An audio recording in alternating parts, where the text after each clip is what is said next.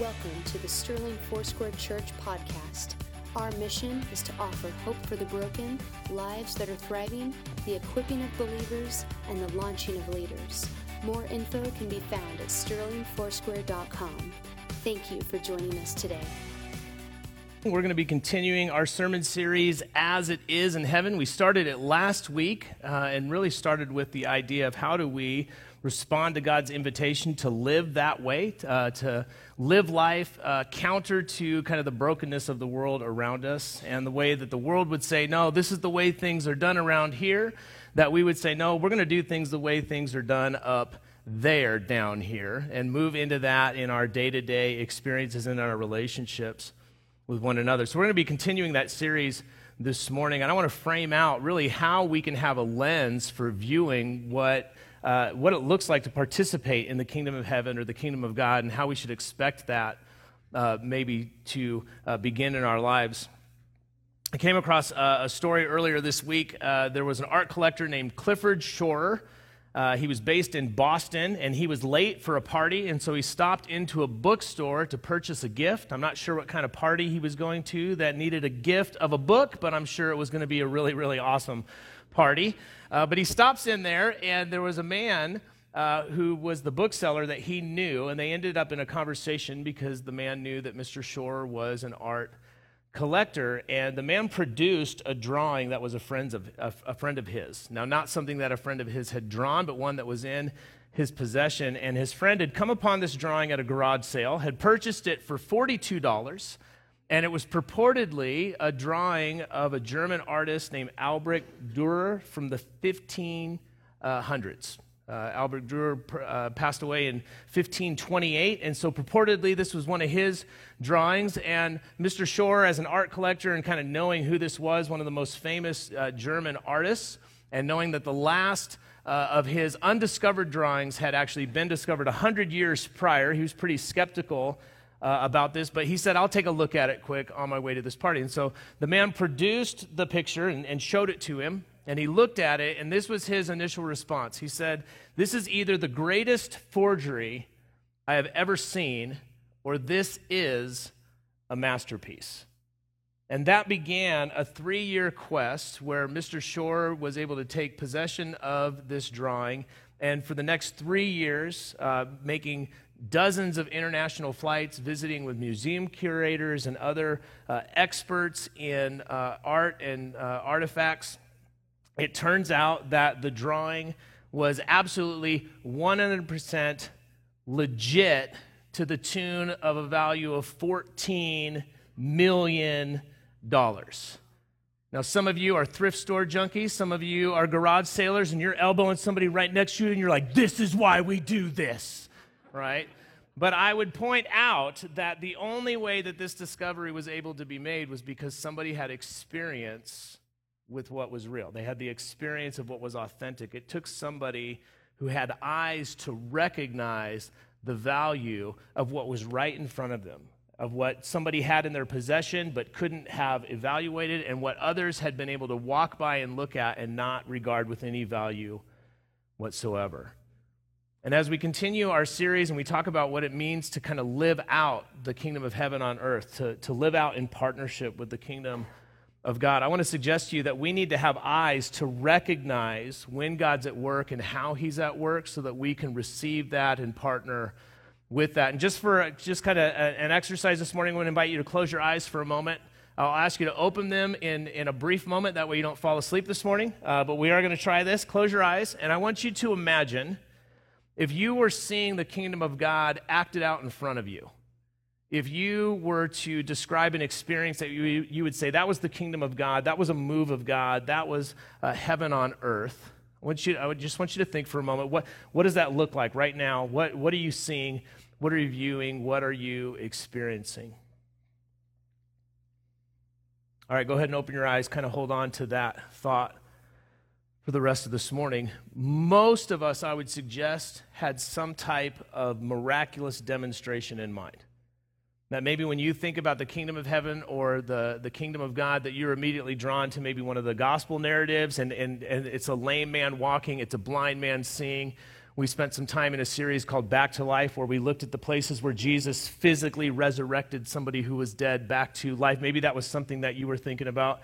Maybe you were thinking about revival, things that you've studied in church history where there's just been a move of God where churches were full and there was repentance and there was whole nations that were shaped as a result of maybe what was going on. It is likely that your starting thought was something like that. It was demonstrated power. And I want to say that should be part of our expectation. That should be part of our experience. We should experience the presence and the power of God in a way that transforms us from the inside out and is rocking the world around us. But I want to suggest to you that we need to begin with a simpler thought before we get there. And with that, we're going to turn to the Gospel of Mark in just a moment. If you've got your Bible, go ahead and get that out. If you've got your smartphone or your tablet, I want to invite you to open up your Bible app. And Lord, we take a moment to prepare our hearts to hear from your word. Lord, that we wouldn't just hear, but that we would have ears to hear. Lord, that we would take the truth of your word in, even a challenging truth, and that you would search our hearts with it, that we would respond to your spirit, and that we would be drawn to action this week. Lord, for the places where we've become so familiar with your word that we've lost the awe of it, Lord, would you rekindle a heart and a desire to know not just your word, but to know you as a result of that. And may it be what it is described as, living and active. And may it move in our lives and move us in your kingdom. In Jesus' name, amen. If your Bible's out, you can go ahead and open up to Mark chapter 12. And we're going to be looking at a main portion of Scripture this morning that we're going to kind of sit and meditate in. We're going to unpack it for a while. We'll correlate it to a few other ideas in just a little bit. But what I want to just kind of entreat you with is the thought or the answer to maybe this question: what does the kingdom of heaven look like? If we're going to contend for as it is in heaven here in Northeast Colorado, if we're going to contend for the kingdom of God to be present and at work in our individual lives, in our families, in our spheres of influence, and in our community, then what does it look like for the kingdom of heaven to be present? What does it look like for the kingdom of heaven to be advancing? What does that look like? We're going to answer that, at least in part, this morning. And again, most of us are going to start with power. We're going to start with miracles. We're going to start with like those stories where everything changes and hinges on the power and presence of God, and we're going to long for that, and that's appropriate and that's good. But I'm going to suggest to you that the foundation of the kingdom of God and what all of those miraculous demonstrations of the power of God are predicated by is something much more simple. And we're going to find it in Mark chapter 12, and I want to give you some context of where we are. In Mark chapter 12, this is the Tuesday of the week of Jesus' death. So you wouldn't necessarily know that if you were just kind of reading through Mark, but if you took a moment to add any studies alongside just kind of your daily Bible reading, instead of looking at this as just something that was happening at some time, at some place, it's really important to recognize the context of it. Jesus is teaching in the temple in Jerusalem. So not just a synagogue in one of the other areas. He's actually in Jerusalem. He's at the temple, the center, right, of all of their focus and worship of God. And he's in that place. And this is the Tuesday of the week of his death. And in just a couple days, he's arrested, he's tried, he's put to death. This is the Tuesday before the Sunday where he walks out of the grave and conquers death. This is that Tuesday. It's the last public forum teaching of Jesus before he recluses himself in the final moments to spend with his disciples, imparting wisdom and understanding of the Holy Spirit just to them again before his arrest. This is the Tuesday before the Thursday where he institutes communion, something that we celebrated today. And it's important to recognize where this is because it means that all of the dramatic demonstrations of the power of God, all of the lame men walking, all of the blind men seeing, all of the dead people raised to life, like all of those things, all of the signs and wonders, as John would refer to them in his gospel, all of those things have happened at this point. In fact, in the narrative, it was not too long ago that we have the resurrection of Lazarus, which is the catalyst for a ramping up of persecution against Jesus. It was kind of the last straw that led the religious leaders to say, no, we got to silence this guy for good. And so it's on that Tuesday. And he's in the temple and he's teaching. And a lot of the teaching that you read about in here ends up being him trying to teach and the religious leaders kind of pressing. It ends up kind of being more of a confrontational debate. The Sadducees, the Pharisees, the other religious leaders are all pressing him, and they're looking for a way to entrap him. They're looking for a way to trip him up. They're looking for one more excuse that will lead them to the Thursday, Friday, Saturday, Sunday that's coming. And it's in that place that we bump into a different teacher of the law, one that is characterized, I would say, in a very different capacity than most of the stories that you have of the Pharisees and Sadducees. We have a tendency to caricature them, right? We put them all on the naughty list, right? They're all like the bad guys.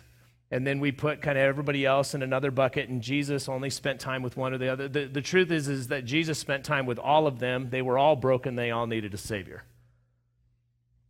And even in the camp of the Pharisees and the Sadducees, you found those who responded to the message that Jesus came with. Repent, for the kingdom of heaven has drawn near. That's the whole starting point for our series, that the kingdom of heaven has drawn near, that the way it is in heaven, you can experience it here, that the presence and the power and the person of God has drawn near, and you can live your life a different way because of that truth, that there were even religious leaders who had responded to that. And in Mark chapter 12, Jesus has just been in kind of a little bit of a debate about resurrection with the Sadducees, who didn't believe in a physical resurrection at all. And so he's gone into a conversation with them, and he has spoken to them from Scripture, and he has kind of refuted some of their premise and ideas. And on the heels of that, you have this passage. I'm going to read it from my Bible, and there's going to be a single verse that we focus on the screen in just a moment. You can read along in your version if you have it with you. But it says, one of the teachers of the law came to him and heard him debating. And noticing that Jesus had given them a good answer, he asked, of all the commandments, which is the most important? So the religious leader asked Jesus, of all the commandments, of all the things that we're supposed to be doing, of all the do's and don'ts of God's word, of all of the kind of religious things we're supposed to be about, okay, what's the most important thing? And he calls him out in public, calls him out in this forum. And Jesus answers this. It says that the most important one, answered Jesus, is this. Hear, O Israel, the Lord our God, the Lord is one. Love the Lord your God with all your heart and with all your soul and with all your mind and with all your strength. And the second is this, love your neighbor as yourself. There is no commandment greater than these.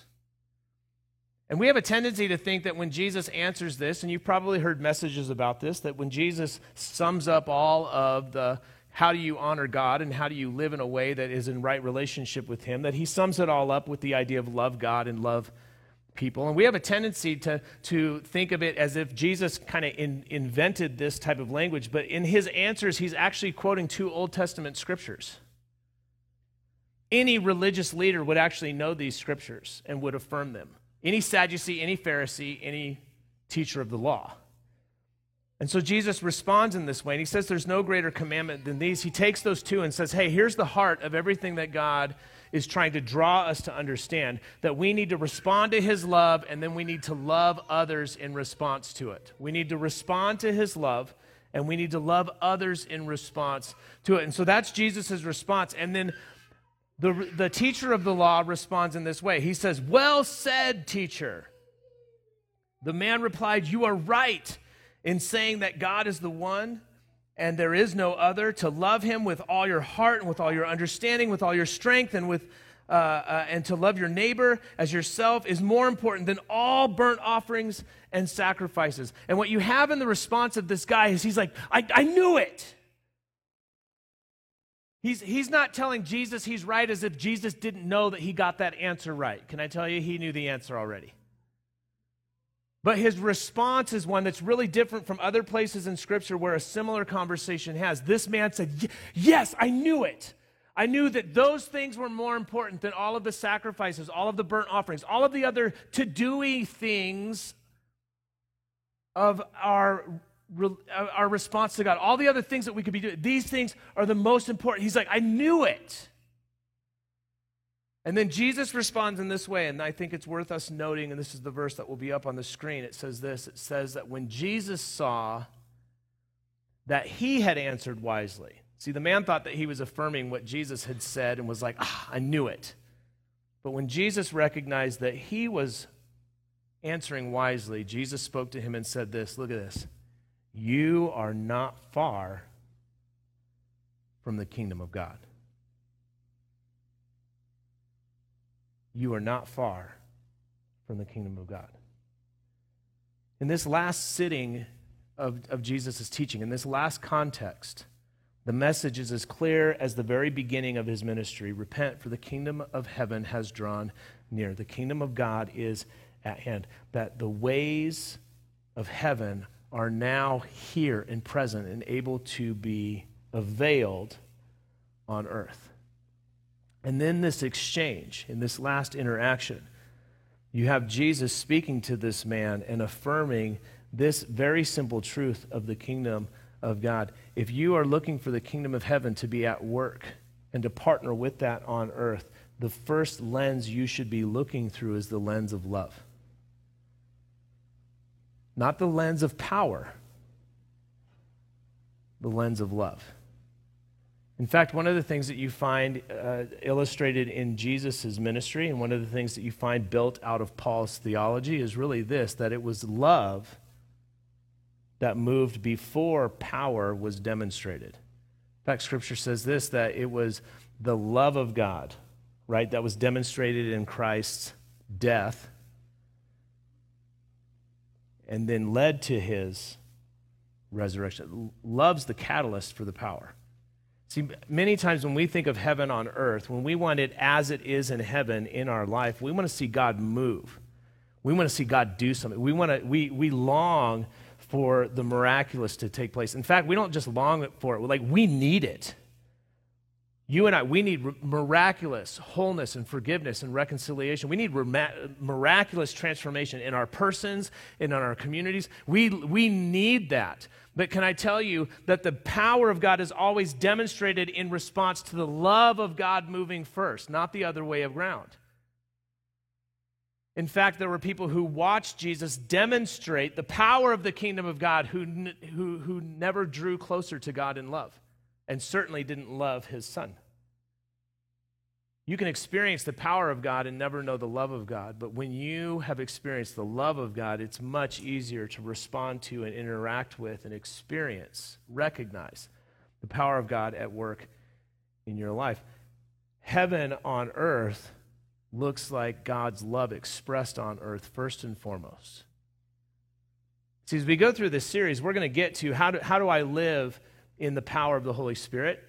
Paul says that if we are alive in the Spirit, we should live a life that keeps in step with the Spirit. We're going to talk about how to move in faith and to operate in those types of things, how to pray with power and how to contend for the miraculous. Yeah, we want to get there, but if you don't start with love, you can't actually get there. Or if you do, you won't operate in the power of God in a way that brings about health and wholeness in people. You will actually do damage to those that you meet. Because love is the catalyst for a true and pure move of God. The kingdom of heaven looks like the love of God. So heaven on earth is going to look like the love of God expressed on earth. And one of the things that I have found in my own life, one of the things that I find when I read the narratives of Jesus' ministry, and one of the things that you can find as normative pitfalls for the people of God throughout Scripture, is to fall for counterfeit or forgery. And a lot of times when we talk about that, when we think about it, when I think about growing up in the church, whenever a pastor or a youth pastor would talk to me about kind of counterfeit or forgery, it was almost always in light of the idea of sin. That sin, that the enemy looks to bring about like a close enough enticement to you that you'll take the shortcut for a lesser version of God's perfect thing for you, and you'll kind of fall for that. That there's a forgery, that there's a counterfeit, and that's certainly applicable. It's true. It's part of our common experience. We're often enticed to take a lesser version of God's goodness because we can have it immediate, or we can have it in our own kind of timeline or under our own set of parameters. So it's not off base, but I want to suggest to you that there's a more dangerous forgery than the enticements of sin or lesser versions of the things that God has for you and I, and it's this. There's the kingdom of heaven, and then yes, there's the kingdom of this world, and there's the kingdom of me and kind of my selfishness. Like those things are true, but I would say more often that you and I are susceptible to not falling into those entrapments, but we fall for the forgery of religion, and we do that very often.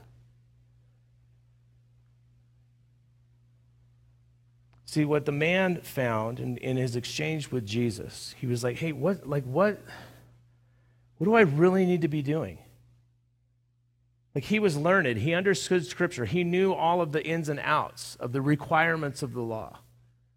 And he knew that he couldn't do all of those things. And he knew that he could even go through the motions of doing those things and still not be right with God. And so he's got this earnest question, and Jesus answers, hey, here, let's boil it down to this. And you've actually heard this teaching before. Jesus had these types of conversations on numerous occasions. We're going to look back at one in Luke chapter 10 towards the end of our time this morning and see a different response, and the narrative plays out in a different way. But as Jesus kind of boils it down, there's something in him that says, I knew it.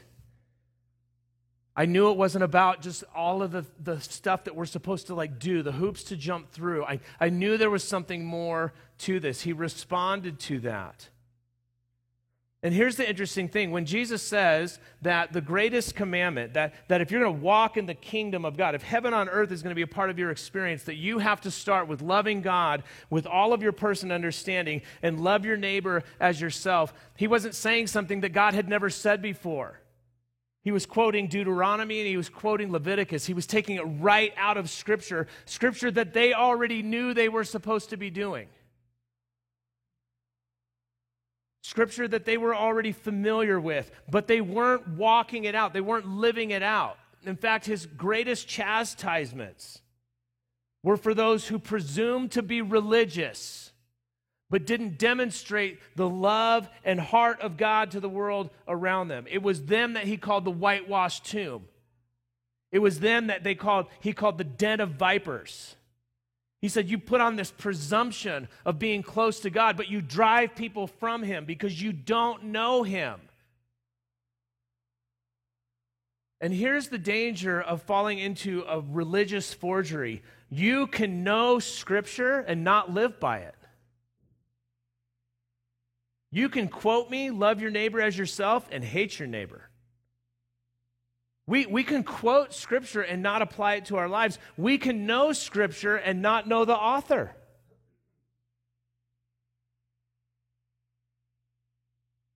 It's possible for you and I to pray regularly but not draw near to God. It doesn't sound like that should be right. It sounds like if we're earnest and we're disciplined, that no, like I did that. I prayed like 3 times today. But last week when we were looking at kind of the Lord's Prayer as a starting point, just having an earnest hunger and a desire to respond to the invitation of his kingdom come and his will be done on earth as it is in heaven. When we began to look at that, the first part of that, we touched on it just for a moment last week, is Jesus telling them to not pray the way that they've been praying because they're doing it wrong. That as they stand in the public forum and they pray big, wordy, loud prayers and draw attention to themselves and affirm themselves and how great they are, that's their reward, that they're nowhere near the heart of God when they do that. That when they babble on and they try to talk God into being motivated towards their own purposes, that somehow that's not it. They were demonstrating an overt outward religiosity, but they were far from God, because it's possible for you and I to have a disciplined prayer life and not draw near to the heart of God. The forgery of religion is so dangerous for you and I because we can go through the outside motions. We can exercise morality and not be holy.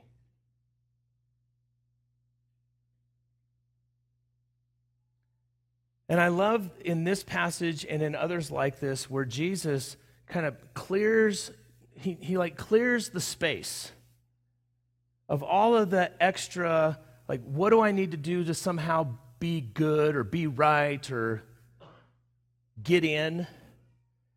He clears that away, and he always brings it back to this idea that you need to respond in a right relationship with God, and out of that, respond rightly in relationship to others.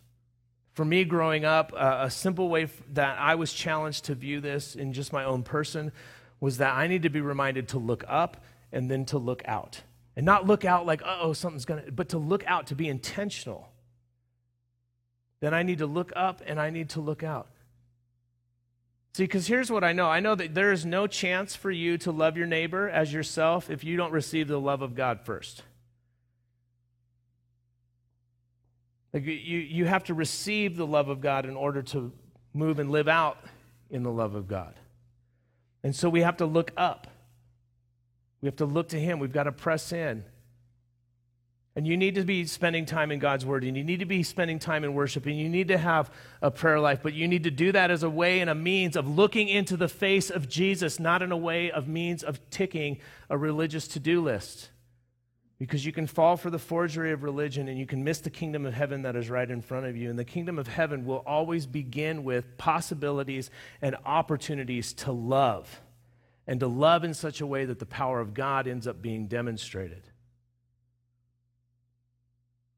If you've got an earnest desire to see a revival in our community, to see the world transformed, if you've got an earnest desire in you to see people made whole, to see the radical and the miraculous take place, can I tell you, you've got to have an earnest tenacity for the love of God before you'll ever see that stuff demonstrated in your life, because the love is the starting point. It's the catalyst.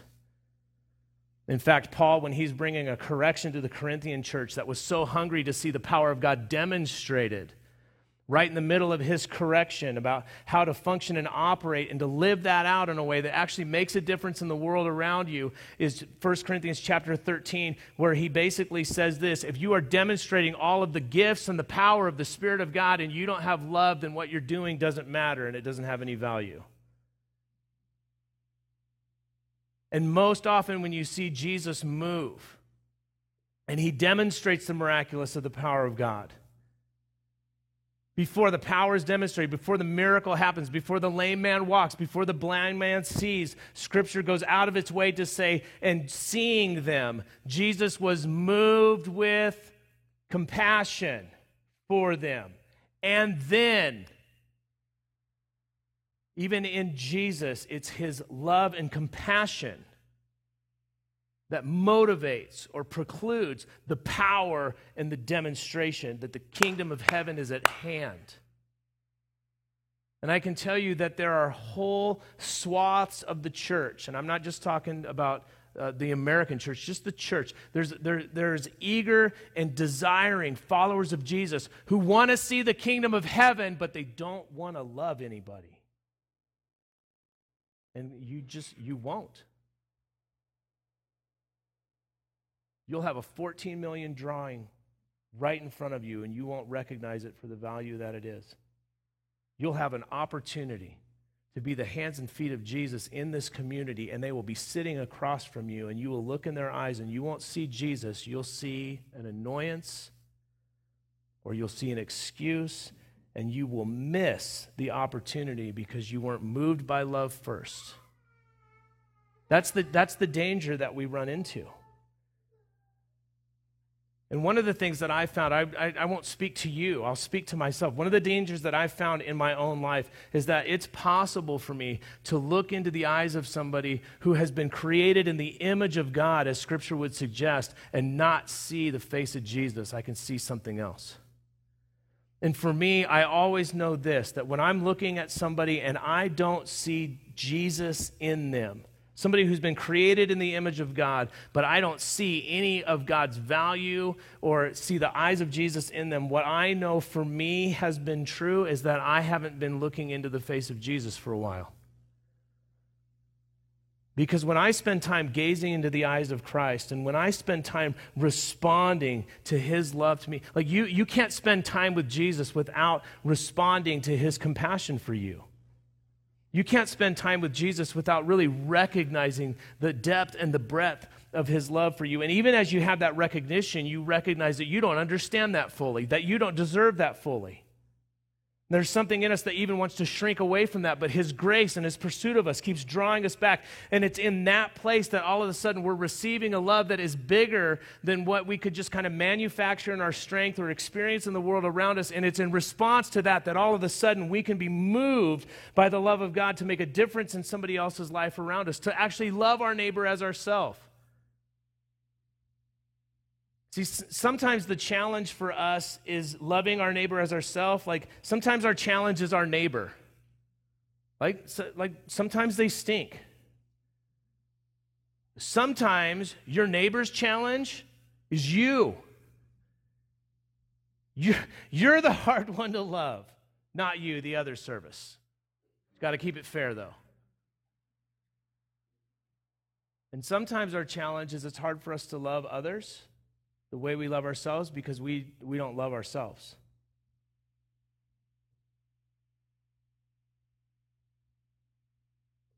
And it's in getting back to a place where we're receiving the love of God and we're responding to the way that he gives value to us, that all of a sudden we can receive something that we know that we don't deserve, that we didn't create on our own, that we don't get as a reward for jumping through a forgery of religion, but we just get a grace and the goodness of God in our life, and it's in that place that it begins to well up and we can respond and we can move out to the community around us. On an earlier occasion, Jesus had a similar conversation with another expert in the law, is how he was described. Luke chapter 10. And the man posed this question to Jesus. He came to Jesus and said, "Rabbi, what must I do to attain eternal life?" And Jesus doesn't answer his question there. He actually says, well, how do you read it? What do the commandments say? What's God say about this? You're the expert in the law. Give me the answer. And the man answers with this: love the Lord your God with all of your heart, with all of your mind, with all of your soul. He knew the answer. And love your neighbor as yourself. He knew it. Expert in the law, just like the guy in Mark 12. And Jesus said, good, go and do that. And then the very next statement in the narrative says this: but the man, wanting to justify himself, asked, who is my neighbor? See, he knew Scripture, but he didn't know the heart of God. He knew the right answer, but he wasn't going to live it out. And he was looking to prolong the debate. And you move from that question of who is my neighbor to the story of the Good Samaritan. Many of you would be familiar with that. And the difference between that expert in the law and the one in Mark 12 was one was able to recognize the kingdom of heaven when it was in front of him, and one was not. And that lens of understanding was knowing the love of God. As we contend for heaven on earth, as you begin to contend for heaven on earth in your families and in your friendships, as you begin to pray for a move of God in our community, you and I, we have to start with the love of God if we're going to see the power of God. We have to start with the love of God if we're going to see the power of God. The question of who is your neighbor, if you go to the story of the Good Samaritan, really is answered by this: when you recognize an opportunity, love. When you recognize the possibility, love. To act when you see it. To start where you are. To move as opportunity would present itself. And in Acts chapter 1, verse 8, Jesus is preparing to leave. He's preparing to ascend into heaven. And he reminds his disciples that they're going to go and they're going to do this kingdom stuff. That they're going to go and they're going to be about repent, for the kingdom of heaven is at hand. That you're going to do all the things that I did, and you're going to do more than that, Jesus speaks to them. And in Acts chapter 1, verse 8, he tells them this. He says, but you will receive power when the Holy Spirit comes on you. Listen to me, the kingdom of God is demonstrated by the power of God. Don't make a mistake about it. The power of God, the power of the Holy Spirit, moving and transforming and doing the absolute miraculous. Absolutely contend for that as it is in heaven, on earth. Let's see that happen. But the power comes after the demonstration of love. And here Jesus says, you're going to receive power in the Holy Spirit that comes upon you, and you're going to be my witnesses. You're going to go and do this kingdom stuff. And then he gives them kind of these 3 concentric circles of geography. He says you're going to do it in Jerusalem, which was the town that they were in, and then Judea, Samaria, so that's kind of the outward region outlined to it. And then he goes to the ends of the earth. And what starts here as geography, I want to suggest to you, can also be applied to your life relationally. And this is where I would want to challenge you to begin this week. Like your Jerusalem is your tight relationship circle. It's your inner circle. It's the people who are closest to you. Now that may be family, but some of us, our families are jacked up. They don't make it into the inner circle.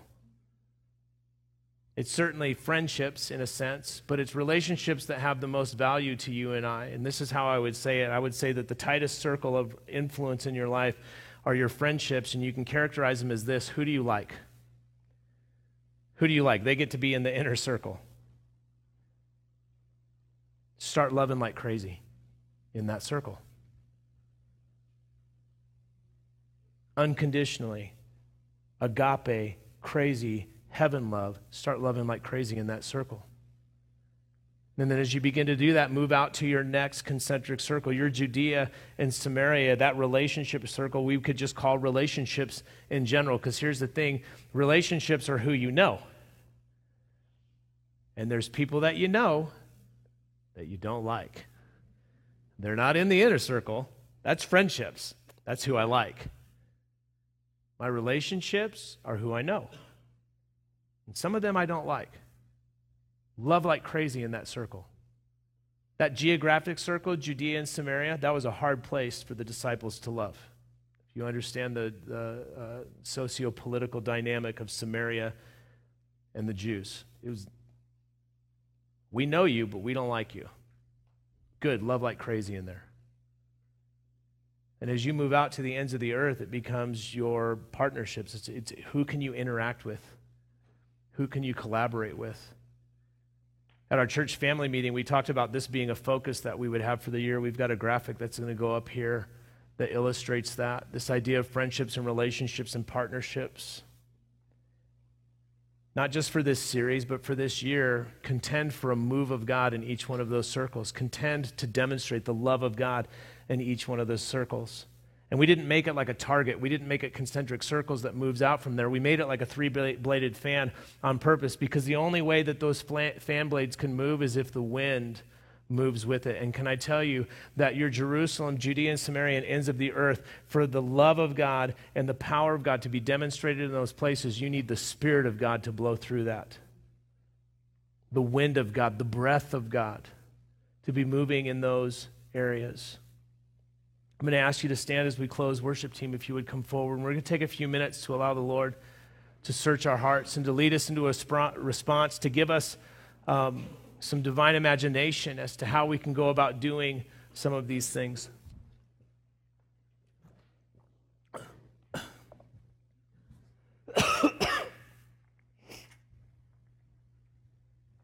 As the worship, excuse me, whew.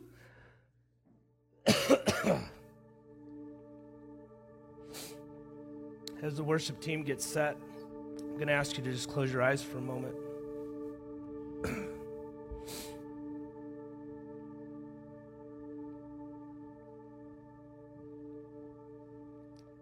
We're going to look at a couple different ways to respond this morning. And the first one I want to do, I want to speak to my friends here. You've been following Jesus for a long time. If someone said, hey, are you saved? You would say, yeah, absolutely. You could give them a date and a time. Could rattle off some scripture. Got awesome attendance at church. Got your name on your Bible. You know, it's possible for us to fall into the rut of moving through the forgery of religion and be really missing the time of spending looking in Jesus' face.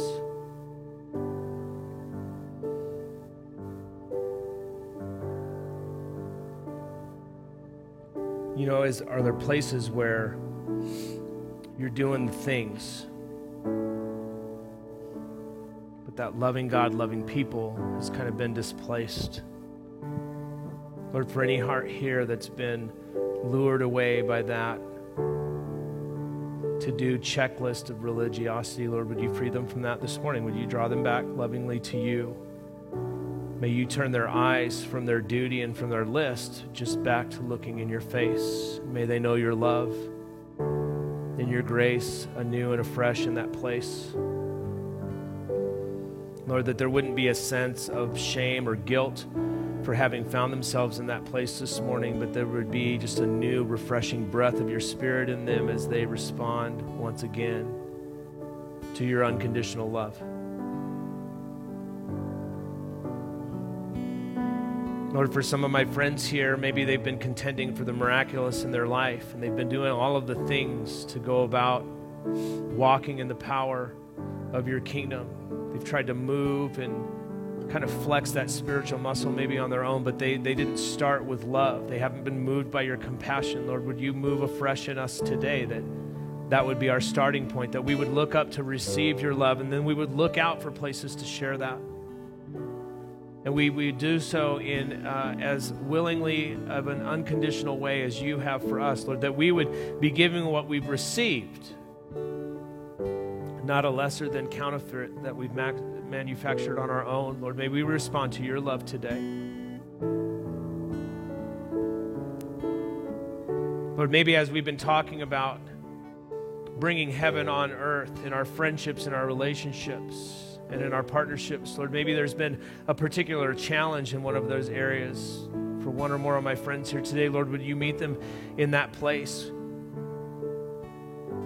Would they have eyes to recognize that you already are moving in that circle and that you're inviting them to love like crazy, just like you, like to partner with you in that place? Would you give them an imagination that sees those opportunities and responds to those? Lord, that can recognize the valid move of God right before them, and they can say, man, I'm going to love like that.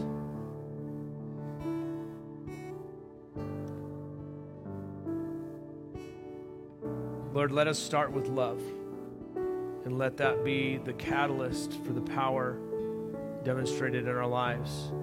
Give us an earnest heart and a deep longing that our life would be lived out as it is in heaven, Lord, that our experiences would be a mirror of as it is in heaven.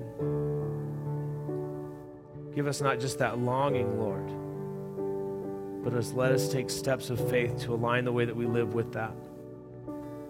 In Jesus' name, amen. Amen. Action steps for this week are going to revolve around your FRPs, your friendships, relationships, and partnerships.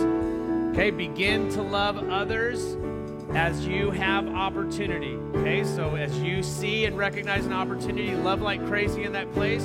Start with your friendships. Who do you like? Move to your relationships. Who do you know? And then move out from there to your partnerships.